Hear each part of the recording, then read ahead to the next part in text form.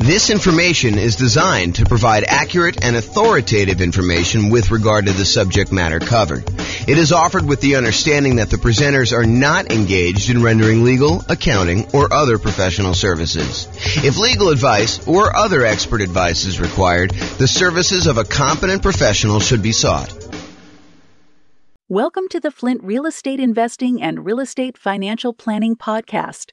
Learn all about investing in real estate in Flint, Michigan, with a combination of real estate financial planning and modeling, with numbers specific to Flint, plus syndicated, more generalized recordings of live and pre-recorded real estate investing classes, not all of them specific to Flint. Be sure to stay tuned after the podcast for a message from our sponsors. Well, good morning and welcome, everyone. I am your host, James Orr, and today we have a really exciting class because everybody knows that if you put 25% down after buying an owner-occupant property and you're trying to acquire 10 properties total, 9 rental properties, everybody knows that putting 25% down is way better than utilizing the Nomad strategy of buying an owner-occupant property, moving in, living there for at least a year until you save up to buy the next property, then buy the next property, move out of the other one, convert that to a rental, and repeat that process until you have 1 owner-occupant property and 9 rentals. Everybody knows that 25% down is better. Or is it? That's what we're going to find out today. Today we're going to find out, is it better to put 25% down and buy 9 rental properties? Or is it better to do the Nomad strategy and buy 5% down? And in both cases, we're going to buy an owner-occupant property first. When we put 25% down, we're going to buy the owner-occupant property and we are going to live there forever. We're going to put 5% down. We're going to move into a property. You're going to live there forever. And then we're going to start saving up for 25% down and buying as many 25% down properties as we can, maximum of 9. Or we're going to do this Nomad strategy, save up 5%, move in there, live there. And then once we save up our next 5%, we're going to buy the next 5% down property and do this. You would think to yourself that, hey, I only need to save up 5% to buy the other ones. I'll acquire those rental properties quicker, and that will be better. But with the 25% down one, it may take you longer to save up your down payment, but when you buy the property, presumably the economics are a little bit better because you put more down, so your cash flow is going to be better. And if your cash flow is better, that's going to help you save for the next property. And when you're putting 5% down in some markets, you're going to have some negative cash flow. You're going to have some deferred down payment because you didn't put enough down in those markets to have positive cash flow.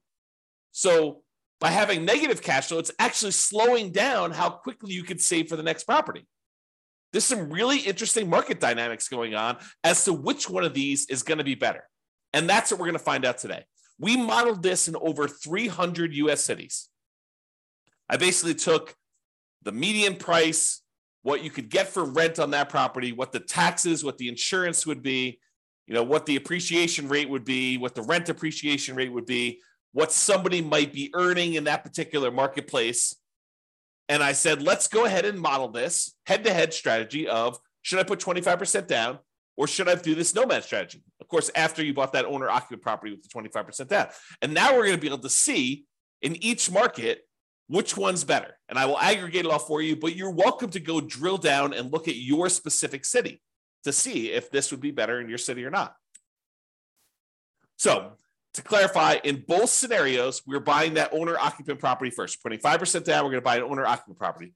Part of the Nomad strategy, that's normal. We're buying these 5% down owner-occupant properties repeatedly. We're buying those, moving in, living there for a year, and then converting to a rental. That's a little different than when you do the 25% down because we're saving up buying that owner-occupant property first. We're putting 5% down. Yes, we've got private mortgage insurance because when you don't put at least 20% down, the lender's like, hey, look, I want you to buy this third-party insurance policy in order to protect me in case you default. So yeah, we put 5% down, we've got PMI. And that is true whether you're doing the Nomad strategy or you're putting, the 5% down to buy the owner-occupant when you're eventually going to do the 25% down payments. When you do 25% down, you do not have PMI. When you're buying the property and you're putting a full 25% down, that's more than 20%. And so the lender's like, I don't need PMI for that. But anytime you buy with 5% down, you will have PMI. Okay, so in both scenarios, we're buying that owner-occupant property first. In the baseline Nomad strategy, we're saving up until you could buy a 5% down owner-occupant property, living there for at least a year, and until they've saved enough to buy the next property. We're repeating this until they have 10 properties total, 9 rentals, and 1 to live in. In some cases, they don't get to the full 10.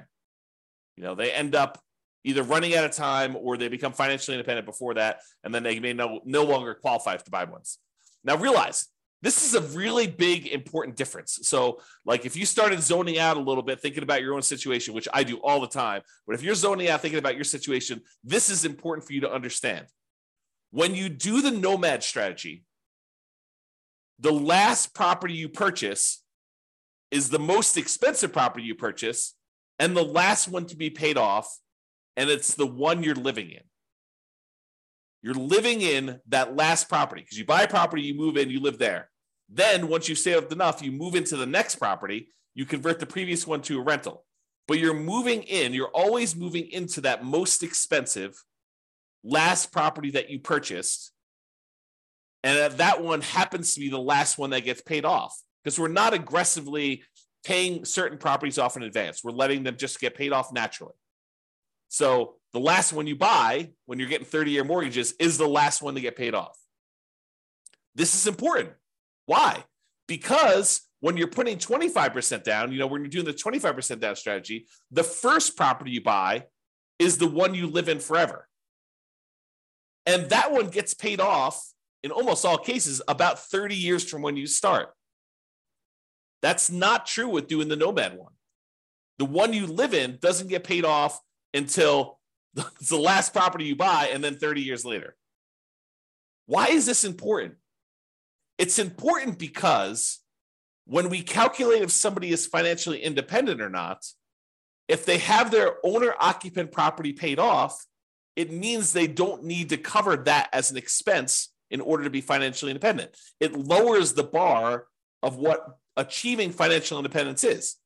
If you needed $10,000 a month in order to be financially independent, and part of that included a $2,000 a month mortgage payment on a property you were living in, when you pay off the property that you were living in and you no longer have that mortgage payment, of course, you've got taxes and insurance and maintenance and all that other stuff, but the actual mortgage payment that you had to pay when you were living there, you no longer need to have that to cover in order to be financially independent. So instead of you needing $10,000 a month, if $2,000 a month of it was your mortgage payment, now once you paid off your mortgage, you really only need $8,000 a month to be financially independent. And our software in our modeling does take that into account. So this difference between which property you're living in and when you bought it and when it gets paid off might just come into play. It might just be really important here, which you will probably see. I'll give you a hint. Because with the baseline Nomad one, it's the last one you buy. When you do the 25% down one where you buy the owner-occupant 5% down one first, it's the first one you buy. And that does get paid off about 30 years after you start. Very close to 30 years as soon as you start. Okay? All right, so for baseline Nomad, they buy the next property when they've saved enough for down payment, plus closing costs, plus 6 months of reserves for their personal expenses, and 6 months of reserves for all the properties that they own, including the one they're about to buy. And they must also qualify for the loan based on a 45% debt to income ratio. Okay, so we are taking all that into account. So if you're buying properties and you're highly leveraged and they've got negative cash flow, that can slow you down if that's hurting your debt to income ratio. Whereas if you're buying 25% down properties and that is helping your debt to income ratio because it's got positive cash flow and it's pulling your debt to income ratio down, it's making it lower, which is better, then that helps you. So by buying the Nomad strategy, but Nomad properties in some markets where that has negative cash flow, it could limit when you buy your next property. Whereas when you put 25% down, that probably limits you less. In some cases, it actually helps you. It depends on the market and how good cash flow is in that market, how good the ratio, the economics of the property are, the ratio of the price to rent is, or the rent to price, depending on how you want to look at it, how you measure that. Okay? All right, so that's the Nomad one. For the 25% down one, they save up until they buy a 5% down owner-occupant property to live in, and they live in this property forever. That's the first property they buy. Then after that, they start saving up until they could buy a rental property with 25% down, plus closing costs, plus 6 months of reserves for all their personal expenses, and 6 months of reserves for all their other properties. And they can qualify for that loan based on the 45% debt to income ratio. And they repeat that until they buy up to 9 rentals with 25% down each. Okay. If you want to see like the charts I'm about to show you and you want to drill down and mouse over them and do all that other stuff, you can go to the URL on the screen here. I'll put it in the show notes as well. Okay. But if you want to go and see that, you can go look at that. All right. So we talked a little bit about this idea of being financially independent. So what makes somebody financially independent when we're doing our modeling? Well, the income from their investments need to exceed their personal expenses. That's the simple version. But what counts toward the income from their investments? Well, any net positive cash flow from rental properties counts. That's income minus all their real expenses, vacancy, principal, interest, taxes, PMI, property insurance, maintenance, management, all that stuff are expenses. So it's their net positive cash flow after all those expenses. That does count toward whether they are financially independent or not. Plus, any money that they have invested in the stock market or bonds or whatever else they got there times a safe withdrawal rate. So if they've got $1 million they go through, they buy all their rental properties, and then they start saving up money in their bank account, in their stock market account in this case, because it's what we have their extra money invested in. But if they've got that invested in the stock market, then basically you take that money, let's say they have $1 million, times the safe withdrawal rate. Let's say they think that 4% is their safe withdrawal rate. So it's 4% of the $1 million per year also counts toward them being financially independent. So, $1 million times 4% is about $40,000 a year. So what is that? Like, $3,400 a month, somewhere in that ballpark would be counting toward them being financially independent. That does count. And then 3 other sources of passive income, which in this case did not come into play because we didn't model it. We didn't model Social Security. We didn't model them buying annuities, and we didn't model them getting a pension from their job. But those would also count towards someone being financially independent. All right, so the assumptions. So each city's modeling uses their median home price and the estimated rent on those properties. Now, it is important to realize, I'm kind of known for these 88 strategies to improve cash flow, but we did not apply any of the 88 strategies to improve cash flow in this modeling.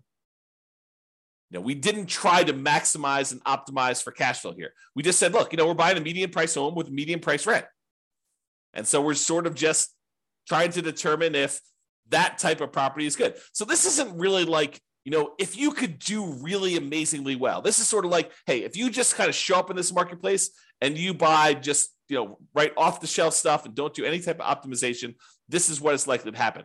We'll do future classes where we optimize things, where we buy at a discount or we get a premium in rent or we do, a strategy where we can get a little bit higher cash flow. We will do all those assumptions, all those kind of like analysis and comparisons in the future. We're doing like one of these a week, which for people on the podcast feels like one a month because we teach daily classes, but we publish a podcast once a month or once a week, with some really rare exceptions. So we are doing these and we will get through all of them. If you want to see, a lot of them are done already. And you can go look on the website under the realestatefinancialplanner.com/model, MODEL. You can see a lot of comparisons that we've already done. And I've got like 100 that I plan on doing. So there's more coming. Okay. The job income does vary based on the city so that they can afford property in that marketplace. If I said everybody makes $5,000, the people in Los Angeles could not afford a property based on that. They'd never hit their debt to income ratio in order to hit a median price property. So someone in Los Angeles earns more money than someone in Mobile, Alabama, as an example. Okay. However, when you earn more money, your personal expenses are higher.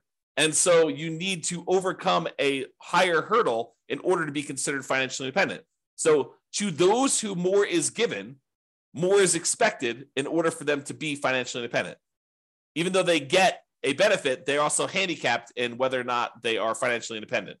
So when you have a higher income, you need to exceed a higher level of return, a higher level of dollars coming in, I guess it's a return, in order to be financially independent. Okay.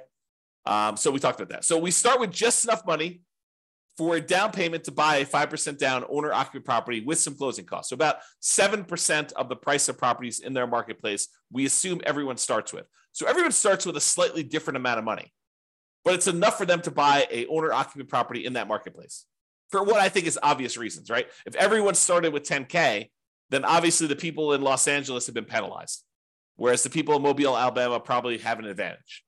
So what we did is we standardized that by making it so that everybody has 7% of what the property value in their marketplace is when we start. They're buying those owner-occupant properties with 5% down, and with Nomad, they keep moving out of it into the next owner-occupant. Now, interest rates. So when they're buying their owner-occupant properties, whether it's the first one for the 25% down group or the Nomad people where they're buying them over and over again, we assume that the interest rate, the mortgage interest rate that they can get right now is 6.5% with 5% down. And that does have, in addition to that 6.5%, it does have private mortgage insurance, as we discussed. When they're buying their rental properties, their interest rate is 6.75. And in fact, I have a typo in here, so I'm going to correct that. So let's correct this now. When buying rentals, it is 6.75 or 25% down. All right, so continuing on. 7% per year, the stock market rate of return, that's what they're earning on money they have sitting in their bank account, waiting for investment somewhere else. And we did model this out for 100 years. And if you want to see any of my other assumptions, which there's a lot of assumptions here, go see realestatefinancialplanner.com/model, and you can see exactly what I use for this modeling. All right, so let's jump to it. So in terms of speed to financial independence, how quickly they achieve financial independence, which one is faster? Which one gets to financial independence faster? Doing the baseline Nomad strategy or putting this, buying this owner-occupant property and then buying 25% down? Well, in 230 of the 304 cities that we modeled this in, so 230, that's a little bit more than 70%. 70% would be about 210. So, 70 something percent. Maybe closer to 75%. So about 75% of the cities, it was faster. They achieved financial independence faster by putting 25% down to buy their rentals. What? 75% of the time, about 75% of the time, 230 cities, that it was faster for them to be financially independent by buying that owner-occupant property and then putting 25% down, taking all that extra time in order to save up to buy rental properties, that ends up being faster? Yep, it does. However, 66 cities, about 20% of the time, it's faster to do Nomad. That's crazy. How do you know which one to do? Got to look at your city. Got to do the modeling. Got to look at the math. And I did it all for you. So it's not like you need to do it. You just need to go look. Pick your city, go drill down and say, is this better to do Nomad in my market? Is it better to do 25% down? And then look at your situation and understand the pros and cons and what's actually happening and why it was better. And maybe there's an exception. Maybe if you're, optimizing for your cash flow, maybe it is a little bit better. Maybe if you decide to pay off your properties early, it's faster. All right? You got to go look and see that. That's why we're doing all this analysis. That's why it's fun. Okay.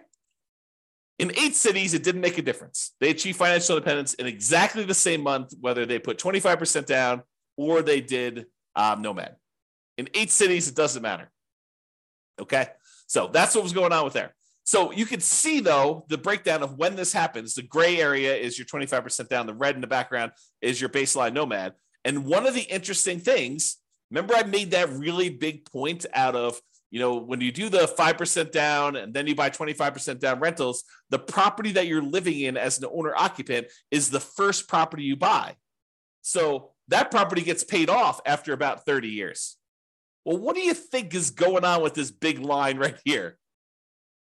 There's a whole bunch of cases where what made the difference between you being financially independent or not was you paying off that owner occupant property that you lived in. It just occurred naturally. Eventually, you no longer have a mortgage on the owner-occupant property you were living in. And when you do that, your threshold, the bar comes down for what it takes for you to be financially independent. So we see this huge spike when those mortgages get paid off. So that's what's going on. Eventually, someone ends up, having all these mortgages paid off, and that makes a huge difference for the 25% down group. you'll notice that doesn't show up for the Nomad group because they're constantly moving into another property. And so the last property they buy is the one they need to wait to get paid off when you do the Nomad property, when you do the Nomad strategy. Okay. So another way of thinking about this is buying that owner-occupant property and letting it get paid off makes a huge difference in when you are financially independent, which we will cover in a future class.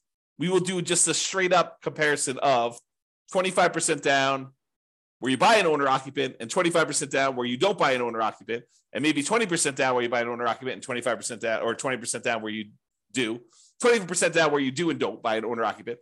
And maybe we'll even do some other comparisons, some other interesting comparisons where you do that. So my wife and my puppy have just walked past my backyard.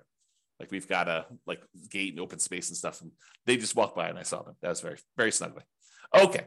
So that's what's going on here. So you can look at it and see just how big of a difference this makes in some cases. The green dots show where 25% down was better by this number of months. The further away we are from this zero line, the better it was. So this, for example, this extreme dot here is about 125 months better, about 10 years faster for them to achieve financial independence. That's the extreme, right? There's a bunch, though, in the kind of 5-year point where it's about 5 years faster for them to be putting 25% down than doing the Nomad strategy. And some of the Nomad ones where, Nomad is faster than putting 25% down, some of those are, 3 years. Definitely 2 years is a big group here where it's 2 years faster for them to have done Nomad. And is it skewed where, is it better to do this strategy when you have higher priced houses? In my opinion, there seems to be a preference for when you put 25% down, that tends to be a better strategy with more expensive properties, right? This axis right here shows you how expensive the properties are. These are inexpensive properties over here. These are the more expensive properties over here. And you can see that it tends to be more green, better with 25% down when we get up into the more expensive properties. It's not exclusively. There's one that's almost $1 million that was better to do Nomad, but it seems to be a pattern, a slight pattern that when you have more expensive properties, it tends to be a little bit better to put 25% down. That's what the data suggests. Okay. All right. So we talked about speed to getting to net worth. Speed to getting to financial independence. Now let's talk about net worth. Because there's two different things, right? There's how fast we get to FI, and then there's also how much money we got. Who has a higher net worth? And so it turns out in 168 cities out of 304, 168 cities, you have a higher net worth at year 40. It's kind of a snapshot in time. At year 40, you have a higher net worth by putting 25% down. 168 cities, which I think that's, 180 cities would be about 60%, right?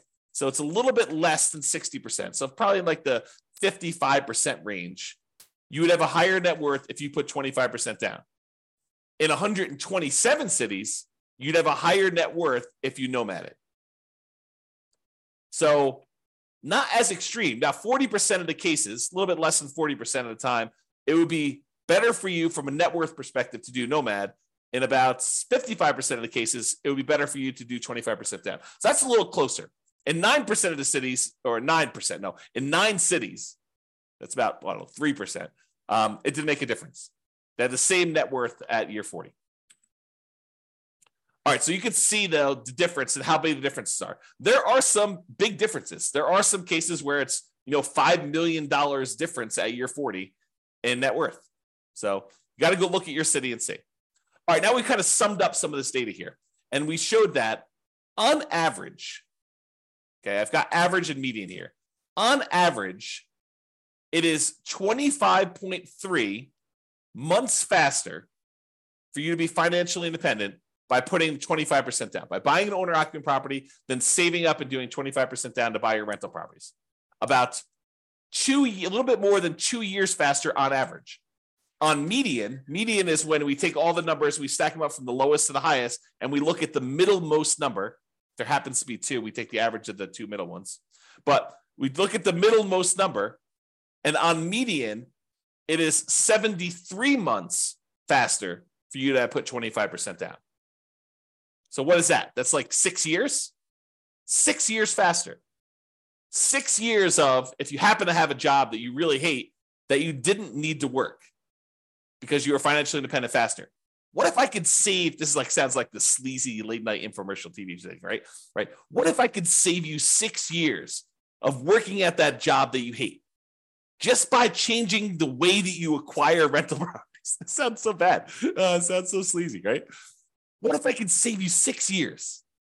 Yeah, that's really what it is, right? I mean, that's what we're talking about. If you do this 25% down, then you've, on median, half the time it's better than that. Half the time it's worse than that. That's what median is.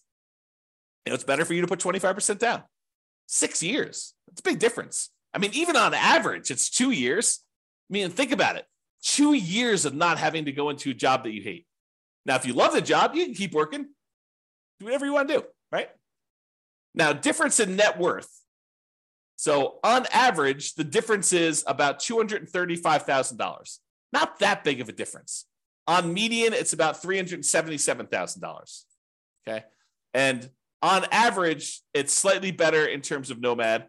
On median, it's slightly better in terms of 25% down. So go figure. There are some really extreme cases with Nomad where it's much higher, and there are some cases where Nomad where it's not as good. Okay. Now, as far as risk goes, the risk, I think, varies a little bit, right? Because when you put 25% down, you end up having slightly lower risk with all the things associated with debt. You know, like your debt to income ratio tends to be a little bit better in general. Like you would think, right? Because you're putting more down. So your debt to income should be a little bit better. So let's take a look. Debt to income. Yeah, debt to income is a little bit better on average for 25% down and a little bit better on median. I mean, but are we talking about like these monstrous differences? No, it's 19.6 versus 18%. I'm sorry, 19.6 versus 18 for the difference between median and average. It's 30% debt to income average for baseline Nomad versus 19.6. So not insignificant, not horribly bad. What about debt to net worth? Well, same thing. Whenever we're talking about debt, you're probably going to see that 25% down is better because you have less debt. You're putting more down in general. And your debt to your account balance, your liquidity. Well, when you have more money because you didn't put enough down, you didn't put more down for the 5% down Nomad, you tend to have a little bit more liquidity. So the amount of debt you have compared to your bank balance, a little bit better for Nomad. Then months of reserves, we looked at that, and then rent resiliency, we'll cover those another thing. But the like risk measures are split. It's not universally better one way or another. Okay. In some ways, it's better to do Nomad. In some ways, it's better to do 25% down. All right. So remember, we've been talking about the median property and sort of like the associated rent that goes along with this. You could apply those 88 strategies to improve cash flow and improve on these. So you shouldn't think, this is exactly how I will do. I mean, it'll never be exactly how you will do because there's no way that things will fall into place and be exactly the same. I just watched this documentary on Infinity, and they were talking about how, there's an infinite number, if imagine, hypothetically, theoretically, there was an infinite number of universes where an infinite number of us existed. In that case, with an infinite number of us, you could possibly achieve this exact simulation, this exact model. But in this universe, not likely. The chance of property prices going up exactly 3% and interest rates remaining exactly at 6.5 or 6.75, depending on which one you're buying, for the entire 100 years that you were doing this, and you managed to get that, and taxes and insurance went up by that exact number every time. I mean, the chance of all that happening is like zero. Okay. So we're basically using this median price property, what rent might be on those. You should be able to choose and do better, right? And we do some modeling where we do those improvements. You can see the impact. Go look at the realestatefinancialplanner.com/model, or we'll do future classes where we compare those different things. But realize that I am not an expert at 300 markets. So if you are an expert at your local market, if you go to realestatefinancialplanner.com/model and you see my assumptions, you're like, James, your assumptions for my market are not exactly right. I mean, normally we'd be buying properties that are 10% less in price, or, getting a little bit better rent to price ratio than what you're talking about here.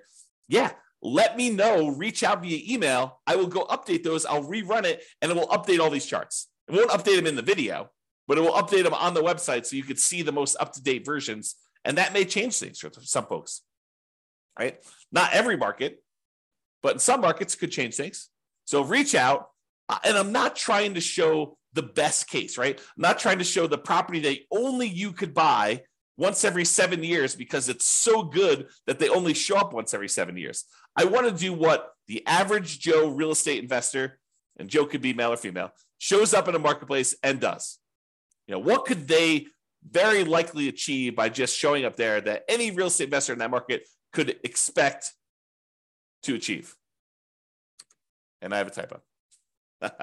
So I will do that. Could expect to achieve. Okay.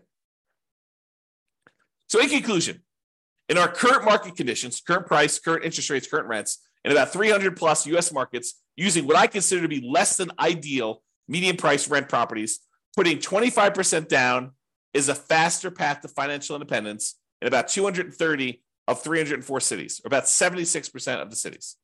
For net worth, 25% down still wins, but it's only in 168 cities of 304. The market does matter, though. You would not be able to improve.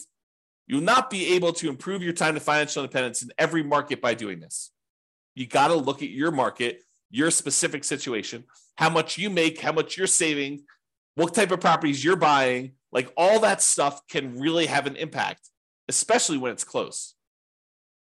It's best if you look closer at your specific market and apply as many of the 88 cash flow improving strategies as practically possible to improve on your own implementation of this. You can go check out realestatefinancialplanner.com/model for more information.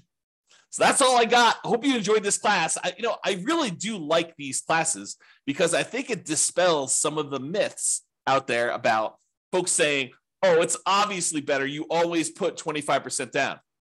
Maybe. It's always better. You always do Nomad. That's going to be so much better. Maybe.